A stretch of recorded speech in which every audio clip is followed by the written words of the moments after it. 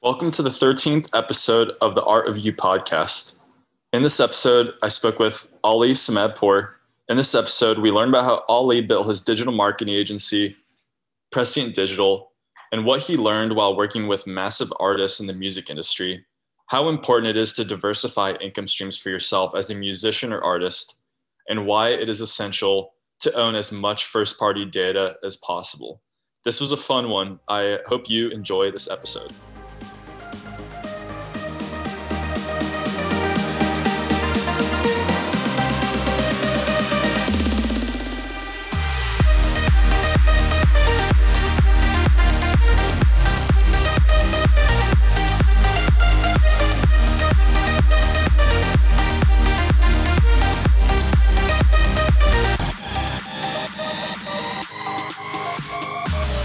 All right, ladies and gents, today on the Art of You podcast, we have Ali Samadpour. Ali, how you doing today, man?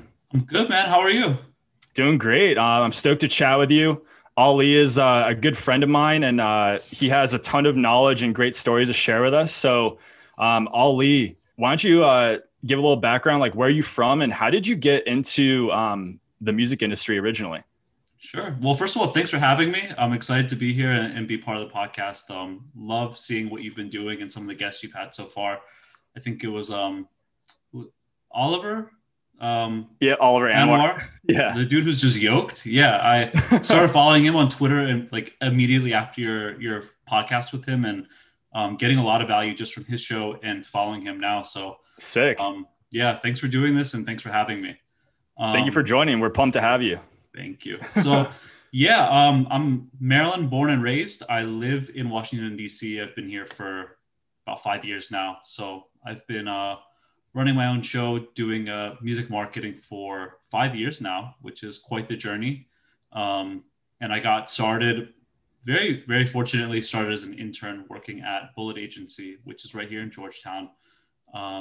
Wasn't getting paid at first, really just kind of had to struggle, earn your keep, basically. My old boss used to call it earn your nut, basically. Like you gotta, you gotta really earn it if you're gonna be part of this because music industry doesn't have that much money in it. So I worked, ground things out, which led to a job, and then ended up moving to Philadelphia for a position at Universal Music Group, doing marketing there. And while I was there, I worked with like DJ Shadow, worked with Loco Dice, Victor Calderon, all of their techno artists. I ended up working with Richie Houghton as well. Wow. And that's when I left to start my business, Prescient Digital, right here in DC 4 years ago. Almost turns 5 this year. Wild to think about. Congrats, man. It's huge. I've seen the evolution of it. It keeps growing. It's exciting. Thank you. Yeah, we've gone back, I guess, before I even lived in Philadelphia. We've been friends and connected for quite a while. So you've seen all of this. Yeah, wild. It's awesome. Yeah, I think when we first met, you were living in Philly and working at Fame House. And real quick, you kind of touched on it real quick, Ali. Like you were at Fame House and working with some high profile artists. What did you kind of learn about yourself and some different things about the music business that maybe you learned at Fame House that you brought to, your personal company, Prescient Digital? So I was only at Fame House for 1 year, pretty much to the day 1 year. And I had checked out at the 9-month mark, to be honest with you. Mm-hmm. The thing I learned is, can I swear? Yeah, good. Whatever you want. I'm a shitty employee. That's what I learned. I am not a good employee. I don't do well with rules and structure. I always try and find my own way around. And I think working for a larger company was just difficult for me. I'm too much of a hustler to sit here and play by the rules. Like I have this entrepreneurial drive. I need to figure things out on my own. I need to fail, learn, and adapt. So that was something I learned. But overall, the experience was very, very valuable for me. Being in that structured environment, is something that I needed to learn actually how to run a marketing company. So the experience was super, super valuable. I learned how to basically speak with artists and do client management, which was very difficult to do when you're working with people who are like as big as Loco Dice or DJ Shadow.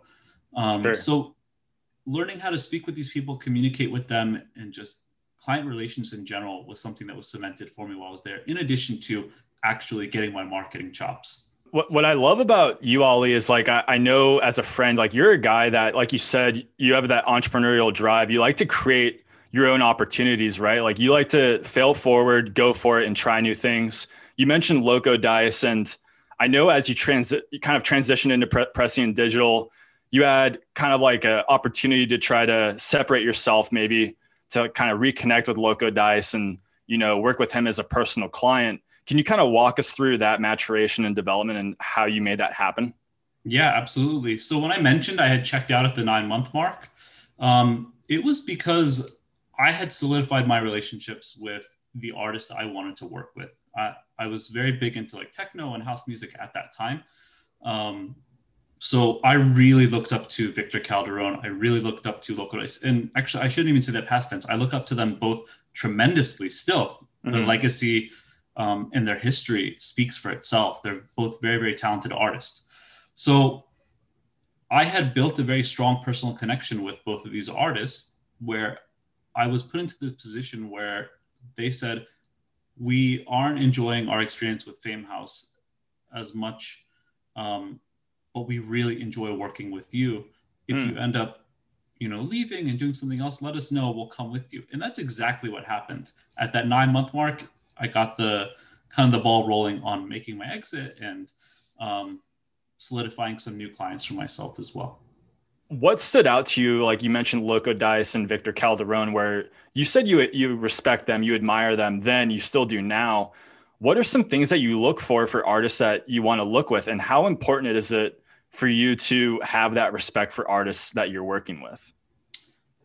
What stood out for me is just social proof was a big one for me.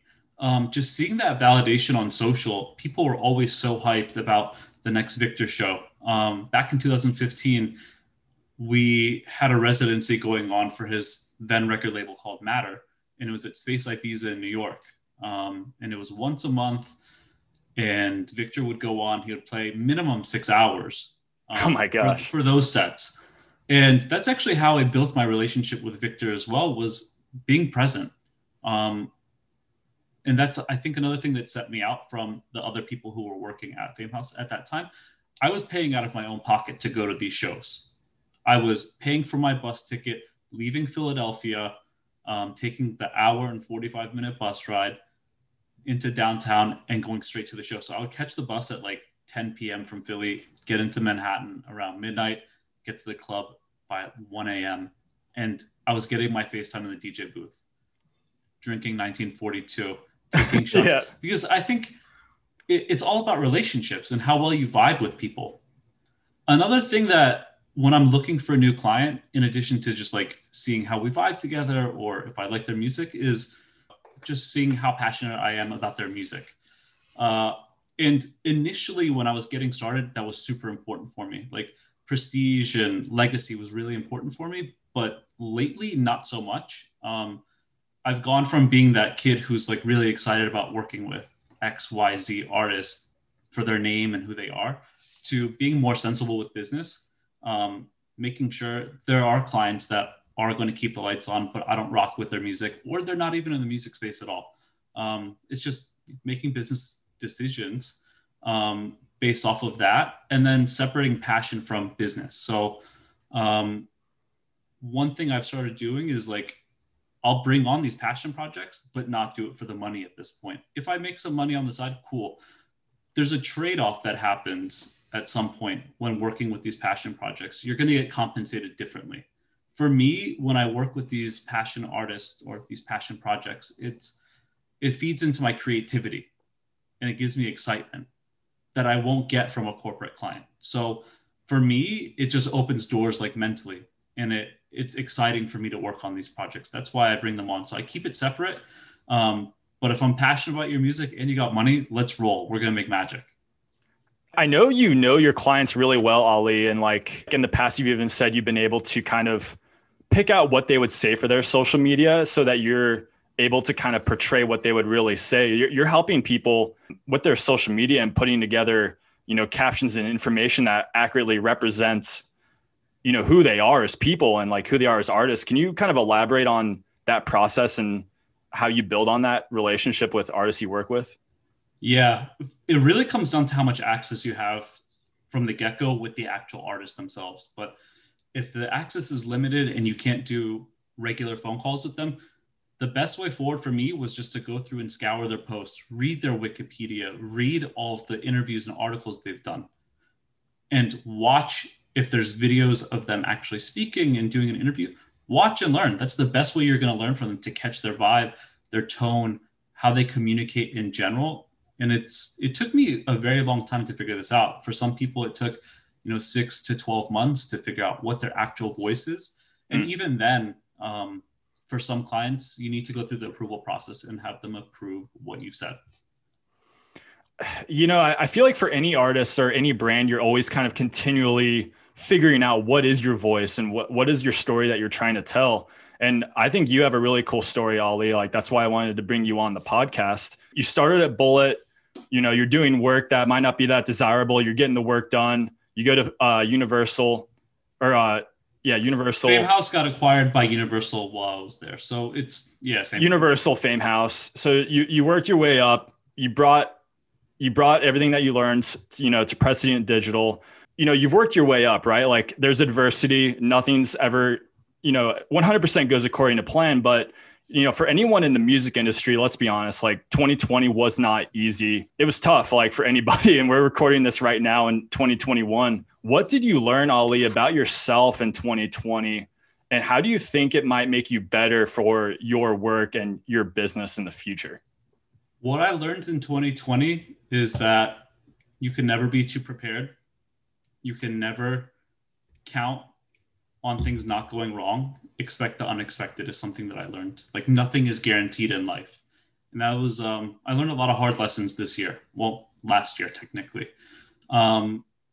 Fortunately, I guess if we want to use the word fortunately in this situation, I experienced it in, I think, 2018, where I had a drop off of, I guess it was about $12,000 a month of revenue had dropped off.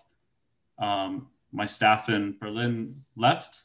So I lost clients, I lost staff, and I basically floated the company on my personal savings for, I want to say, like 8 months. And then I recovered. If you remember when we went to the Indian joint, Punjab Grill, yes, we were celebrating. I got us champagne because that was pretty much like, once I had signed 2 music festivals that week, that was the mark of the recovery for me. It was like, cool, my company's going to balance out. Everything's okay again. And we're going to celebrate. So that was like the mark of the recovery for me, which was a year and a half ago. And now I'm back in this position again. In March, I lost all of my clients. Even Victor and Loco Dice, they were with me both for 4 years at that point. And it just wasn't financially viable to stay on. So I learned that regardless of your relationships, anything can happen. You need to be able to cover your ass. You need to diversify your revenue streams. You can't just depend on one type of revenue, because then you get caught flat-footed in a situation like this. Again, I had to live off my savings for 6 months until I found the next project. I didn't have to do it. I could have opted to take a 9-to-5 job to do it, but I was fortunate to have savings again and able to get by without having to do that. But, you got to expect the unexpected, or do your best to shield yourself and protect yourself from situations like this.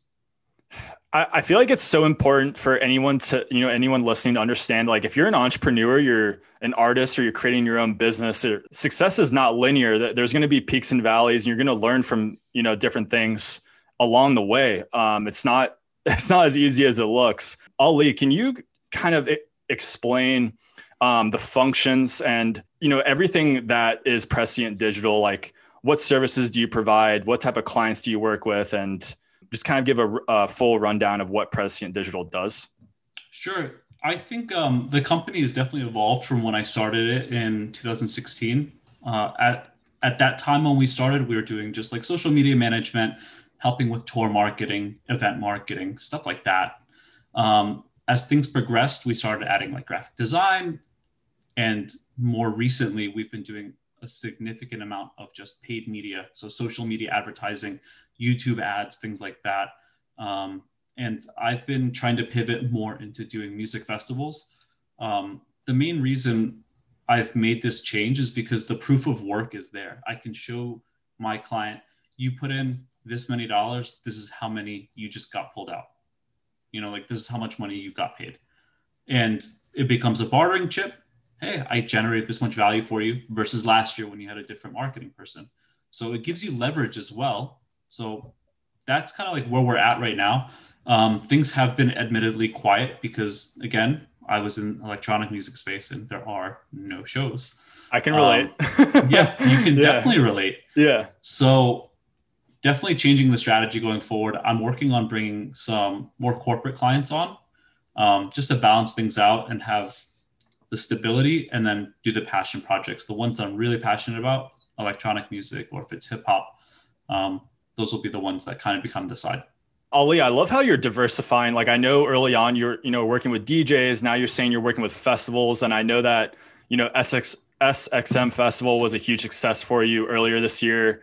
Now you're working with some different hip hop artists. Talk about your experience working with some YouTube ads for different clients and kind of your process on just kind of the whole game plan on how to get more attention on somebody's YouTube, like that whole process. Sure thing. So back in September, I was in touch with an old friend of mine, Moody Jones. He is the owner, founder of this company called Everybody Knows, based in San Francisco. And he gave me this opportunity to come on and do all of their paid media. So I'm technically working with Everybody Knows. This one is separate from Prescient Digital. And they are heavy in the hip hop space. So they brought me all of these rap artists to work with. So shout out to Moody. Thank you. Yeah, I got to do a lot of really cool campaigns. I worked on a bunch of campaigns for Made in Tokyo, which is a rapper that I was a big fan of for many years. So I was really excited to work with him on his new album. It's called Never Forgotten, streaming everywhere right now. And right now we're working on some advertising for his merchandising. I worked on a ton of campaigns for St. John, who also had an album come out back in November while the world was burning. Dope album. And we did some really cool activations there too. The bulk of the work I did for those two artists was just YouTube ads and social media ads. And for them, the priority was just getting as many views as possible especially in the first week of the release. That's what's going to help with the chartings. So did a lot of that for them. And then the social ads, we didn't go too robust in the strategy. We just wanted prime views from prime market. So US is where we wanted to get our views from. That's what our big focus was. I would love to do more activations with them on a broader scale. If you remember correctly, I was able to get St. John's video uploaded to Pornhub because he had recorded the entire album. Like he did a video, it's 30 minutes long or maybe 50 minutes long. And it was recorded all in a strip club. So the strippers are dancing to it, but they have clothes on, sort of. But he's in there and it's just like a whole experience. It's on YouTube right now. Pornhub ended up taking it down, but they were really receptive to that idea. And everyone started talking about it on social media, which was a huge win. We didn't have to pay anything for it. And it just got a ton of chatter. So more attention on the album for free. It was a win. And I want to do more activations like that. Because again, ads are cool, but I want to do dope activations going forward. So you kind of already alluded to it, Ali, but where should artists and brands consider doing advertising that they might not be thinking of currently? You read my articles. Let's go, boy. Yeah, so I put out an article, I want to say maybe a year and a half, 2 years ago about advertising on Pornhub. And I still strongly believe it because even if you don't, first of all, they have the cheapest traffic on the internet, period.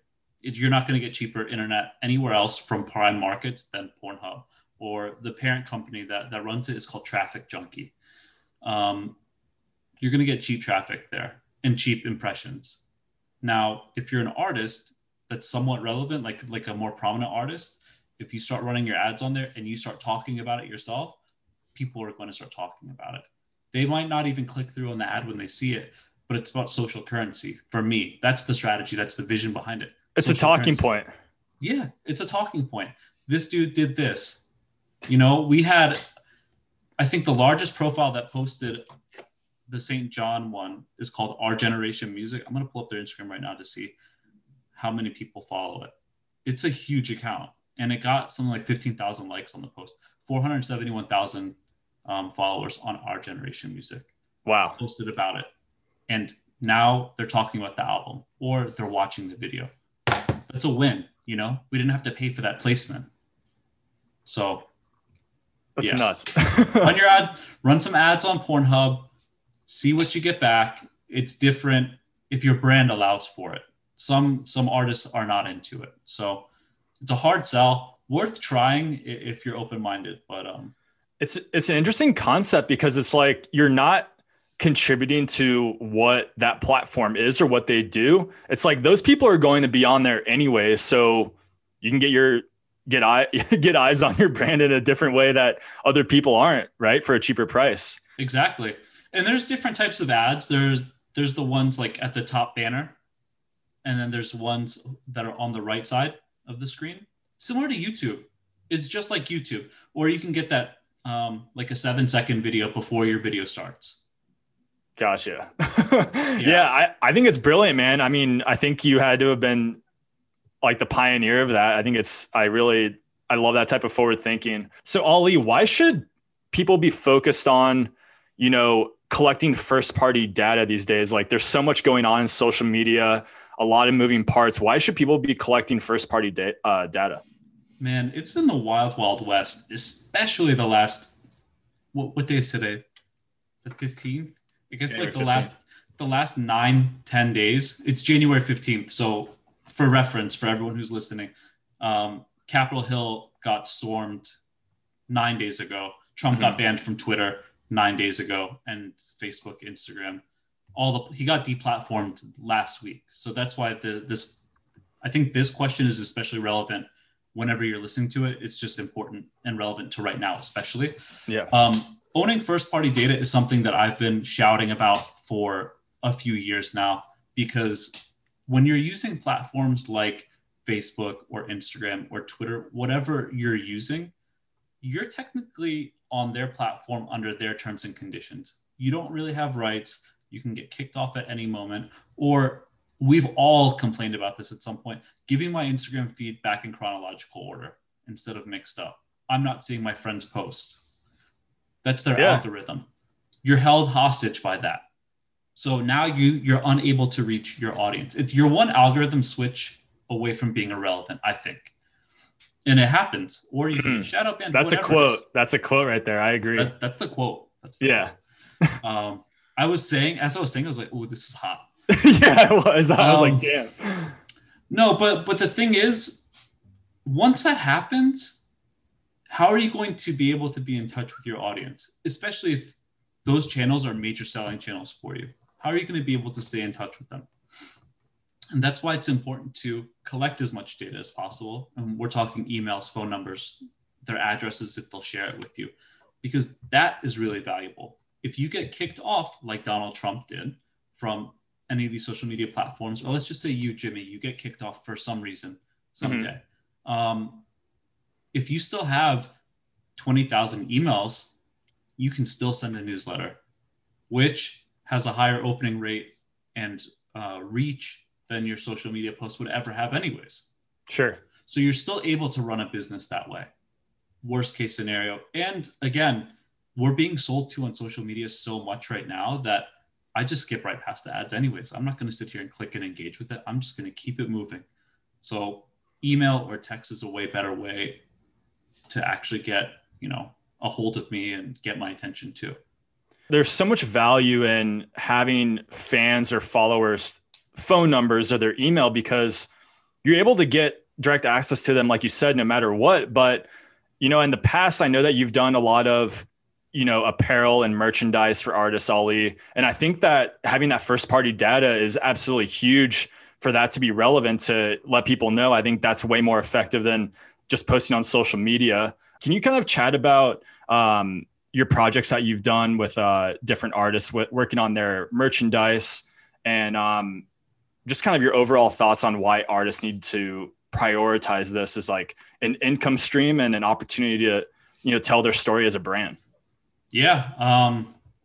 About 12 months ago, maybe 13 months ago, I started a new company called Modular Merch. We're based in Germany. And I have a partner, Philip, who is like technically the brains of the operation. I think he's super valuable, knows what he's doing. He has experience with it, like in regards to sourcing product, getting the designs made, getting samples made, all of this stuff. So Philip, when you listen to this, appreciate you.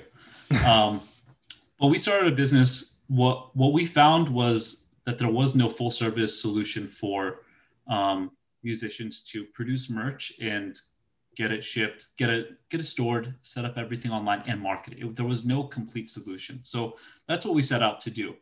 And the reason why is because it's extremely profitable.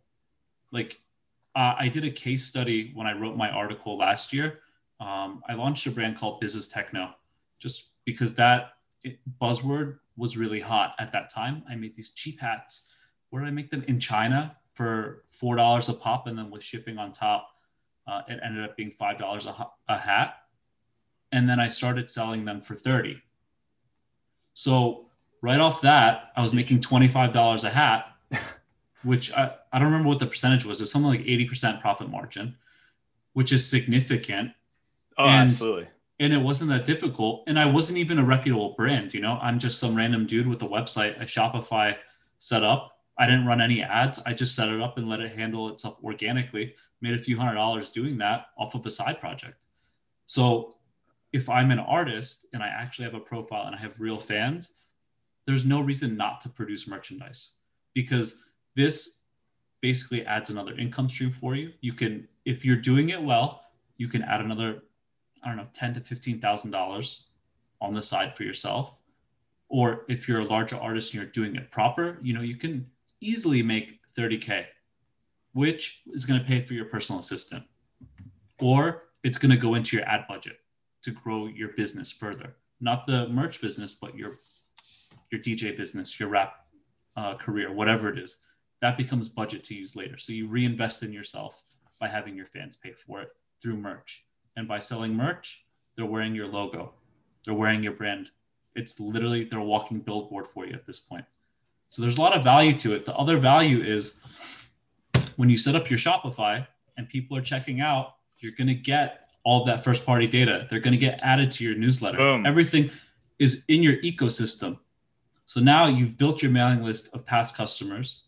You can segment and put people who weren't customers before and start sending them offers, 20% off everything on the shop for 48 hours. You're generating revenue for yourself by not really doing anything, you know? It's small effort. It's an upfront investment for sure, but the value that you get back by way of data, brand recognition, and revenue is totally worth it. If 2020 wasn't enough of a reason for people to realize, hey, we need to get more dynamic and create more revenue streams. I mean, I don't know what more evidence do you need? I mean, artists with touring, it's non-existent right now. And let's face it, that's like the main income stream for any artist, no matter how big they are or what genre. So this is absolutely massive for anyone that is trying to grow a brand, whether you're a DJ, a hip hop artist, a musician, even if you're just a company, like it's a great way to grow your brand, right? So you've kind of shared like, hey, you've done projects working for artists, you have Prescient Digital, Modular Merch. What do you get most excited about project-wise? Is it, marketing for a new album release or a new song, for maybe a tour for a DJ or something they're working on, or apparel release? Like, what do you personally get most excited about? For me, have you heard the term starfucker? I was like a starfucker in my mind. Like, I was always excited about working with these superstar artists. That's really, really cool. Like working with St. John. Totally. Really dope. Like, I've been listening to his music for so long. Made in Tokyo. Really, really dope. So those are things that would make me tick. Just being able to work with those people. But again, as I grow up and get more immersed in this, that's not what's fulfilling for me. Because the reality is the relationship there is me working with the record label or me working with the artist manager, which there's nothing wrong with that. That's just the way that the relationship is structured. And that's totally fine, because marketing people are always the first disposable people anyways. So for me, it's actually more fulfilling to work with a smaller artist, one that's up and coming, that's really hungry, and work with them directly, because you aren't viewed as an accessory or an add-on. I want to be a partner to an upcoming artist. I want to work with them for several years and build them, you know? So I want to build and grow together. And that's what's more fulfilling for me, is just building a long-term partnership and doing really dope work together and having my input be valued in what we do. So those are all things that are really important for me and get me excited. Smaller artists right now. That makes sense. And I feel like you definitely have a little more leeway with ideas with maybe an up and coming artist and not someone with like a huge agency or management firm or something, right? Exactly. I think with the larger record labels, it's pretty cut and dry. Like, this is what we need. These are the KPIs. KPI is key performance indicator. So these are the metrics we need to hit. This is the targeting we want to do. Here's your budget. And it's just go. And again, nothing wrong with that, because they know exactly what they want. How does it feel when you just knock a project out of the park that you're working on for an artist? Like, you meet expectations or exceed, and you're just like, wow, like we just absolutely crushed this.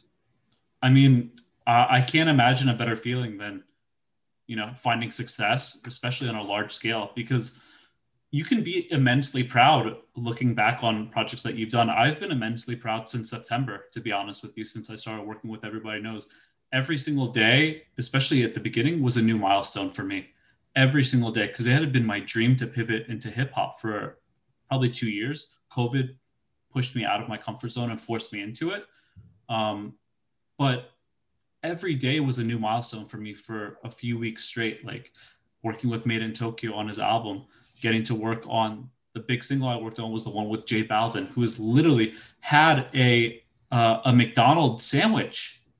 Like, he had a McDonald's meal at the same time that song came out. For me, knowing I was making that impact and seeing results on what I was doing was super cool. I had my first music video to hit 1 million views. I had my first music video hit 5 million views. I had my first music video hit 10 million views. And I think it ended at like 17.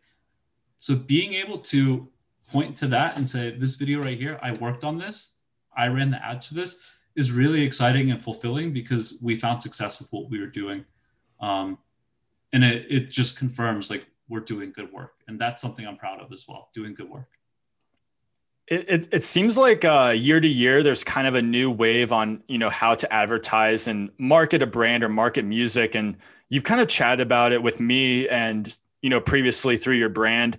Hey, like, Facebook ads, they were big. There's other avenues to more, organically grow your brand in ways where it doesn't seem like addy, right? Can you kind of elaborate on how, influencers can kind of be a game changer for marketing and advertising for a musician, a brand, or, anyone trying to grow their social reach? Influencers are the new wave, 100%. There's nothing more important than influencers right now.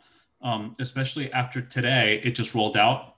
You should probably, if you look at your iPhone, you have an iOS software update today, which is going to add that opt-in feature on iOS 14 for privacy tracking.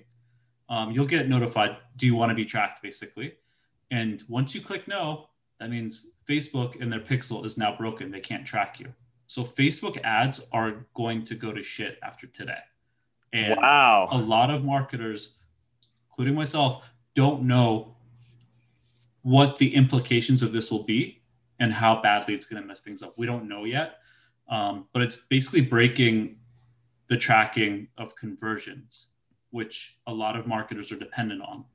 So I think this is going to make influencers even more important going forward, because they're still going to have that high reach, and you can have a better idea of what's working and what's not. I think influencers make culture. Memes make culture. Memes make hits at this point. We're at this point in the music industry where getting your song featured on hood clips or rap or whatever it is by way of a meme is going to do more for you than $1,000 of Instagram ads ever will, because that is being shown up in your feed organically, and you're all going to be wondering, what's this song that just made me laugh? Like the meme made me laugh. Well, what's that song? And if it gets more market penetration, more pages start sharing it, you're going to hear it over and over again. So I've actually found a few really good hits through hood clips. And if I'm sitting here finding music like that, a lot of other people will be too. So I think it's really valuable. We've done case studies through Everybody Knows. I don't have the exact metrics, but in one case, we had one of the campaigns go live and the artist's profile grew from 18,000 followers on Instagram to 31,000. Wow. In a week. And you can see the numbers from when the campaign went live on the Spotify backend. There's just a spike in streams. So you get that validation. This is actually worth it. Like, this is really valuable. This is very powerful. That same clip that Hood Clips posted, Snoop Dogg picked it up himself and posted it to his timeline on his own. Jeez. And Snoop has, I don't know, probably 20 million followers. I have no idea. Yeah. But again, all these people start posting it and it's just free exposure for your track. So it's a really powerful tool. We need more influencers, I think. Well, no, hold on. Don't quote me on that. We're going to back that up. We don't need any more influencers. I don't need to see any more tummy teas. Yeah. I do need to see more yoga pants, but no more tummy teas. You touched on something really big there, Ollie. I think that, you said did this song make me laugh? Is that part of a video that made me laugh? Or is it part of a meme that, like, I feel like with advertising music or really anything, if you're able to make someone feel an emotion, whether that's, happy, uplifting, make them laugh, maybe make them sad or feel empathetic about something, is that a kind of like a strategy that you use with these ads? Or is that something that you think that anyone working with an influencer should try to aim for? Yeah. How are you going to make your impact? How is this going to be memorable? Like, who actually is going to give a shit about this to remember it? Yeah. And laughter is the way forward on Instagram because people are sharing memes left and right. That's just the culture. That's the nature of the platform. So that's what works well there. I really like what you said about, music. Music is about feeling at the end of the day. And for me, like, anytime I even go through my music, if I play on shuffle, I hear a track, I remember, oh, here's where I was at this time of my life, mentally, physically. Here's where I was living. Here's what I was doing at this time. Music is about, like, memories, emotions, feelings. It's all of it. So I think music is so powerful. What, Ollie, if you could work with any artist or brand, who would it be and why? I got a few, just because I think there's so many different artists that inspire in different ways in their own capacity. I'm going to go with Future because he's my number one favorite artist, period. Like, didn't see that coming. You didn't see that coming? Oh, I'm joking. That was sarcasm. Yeah. Ollie's a huge Future fan. I'm a Future. Look me up. Future top 0.5% listener for Future. I listen to way too much of it. Shout out to the Toxic King. So yeah, I just like him. I like his aesthetic. I don't know how much work could realistically get done with him, but it's just like a dream. But if I want to work with an artist to make an impact, my number one pick would probably be Sev Deliza. She's been my favorite artist for the past 5 years, and she's blossoming right now. She's thriving. If you've never heard of Sev Deliza, go look her up, check out her music videos. She is making art. In every sense of the word, she's not making music. She is making fucking art. And I really admire her team and the work that they've been doing with her for the past 5 years. You just see the progression. It's been huge. So that is probably my top artist to work with in the near future, if I can. I agree with you. I mean, from what you brought her on my radar, I didn't know about her, and she is creating art. You're 100% correct, Ollie. It's like a whole different vibe that she has her own unique, like, mystique about her almost. What's the most memorable concert, show, DJ set, or festival that you've ever been to, and why was it special, and why do you remember it? All right. So I had to really think about this question. Yeah. And I think it's not fair to answer with one. Because sure. Again, music is all about experience, right? And for me, I would have to say, going back to Sevdaliza, I only saw her once, and it was at U Street Music Hall. I was starstruck, obviously, and it was her first tour of the US. But she just has this way, this demeanor, this aura, this presence that she has, where it feels very intimate. Like it's just you two, because she finds a way to connect with everybody in the crowd some way.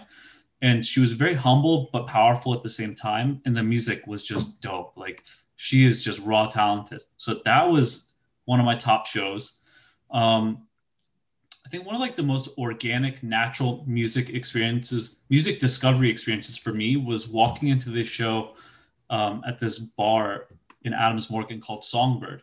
Tiny little bar. My friend Shabnam had invited me to go to the show.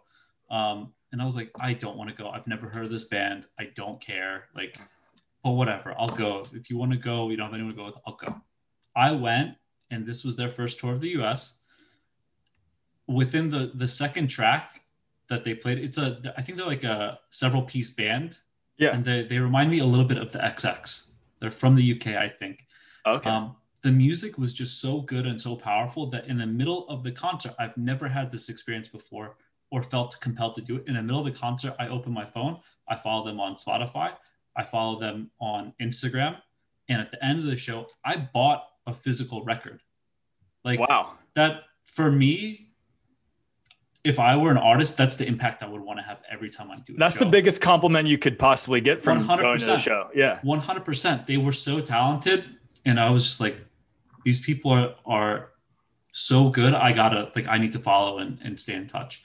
And that was just like one of the most genuine, organic experiences I've ever had. So that was really special. I touched on the Victor Calderone shows in New York. Those were always special because, especially on the New Year's Day shows, those would start at like 10 in the morning. Jeez. Yeah. So I wouldn't go out New Year's Eve for like 5 years straight. I would sleep, catch the train, go to New York, and then go to the event. You'll notice that they would open the blinds sometimes. They have automated blinds. They'll pull them up just so that they remind you you're a degenerate for being, in the club at this hour. Yeah. But another interesting thing with Victor shows was like, if it was in the evening, between 2 and 5 a.m., it was like this hard techno crowd. Everyone's in black, just like Persian guy in a techno club. That's the whole thing. But it was Jersey people. And then around 6 a.m., Victor's crowd would change. The whole room would change on its own, by the way. It wasn't planned. But then the gay community would show up. So the gay community would show up and they would all, next thing you know, everyone's naked. Like everyone's shirts off. They're still wearing shorts or whatever. Whole different vibe. But then Victor's music would change. Victor would go from playing that hard techno because he's reading the room. Again, a professional at what he does. And it becomes more vocals, a little more housey, a little more tribal.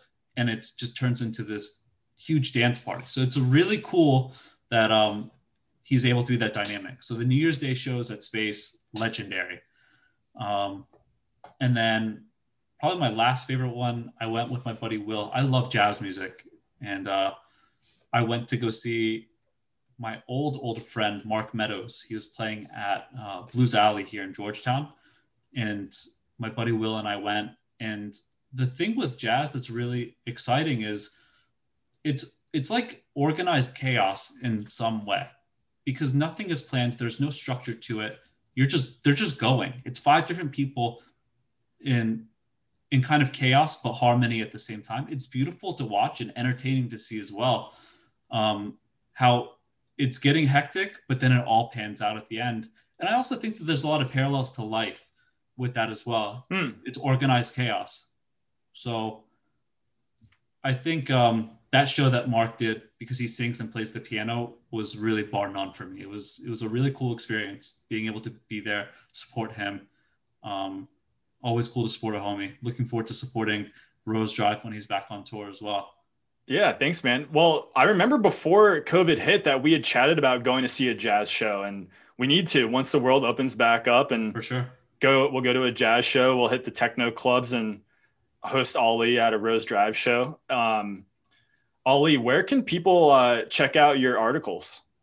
Everything is on my Substack now. So it's my first and last name, Ali Samadpour at .substack.com. Everything's there, or everything's in my Instagram bio as well. Okay. And where can people follow you on social media? Just look up my first and last name, Ali, A-L-I, last name Samadpour, Samadpour, and I'll probably be the first person you see. It was a blast chatting with you, man, as always. Thankful for your time and really appreciate you coming on and sharing your knowledge, wisdom, and your story with us. Thanks so much. Appreciate you having me on.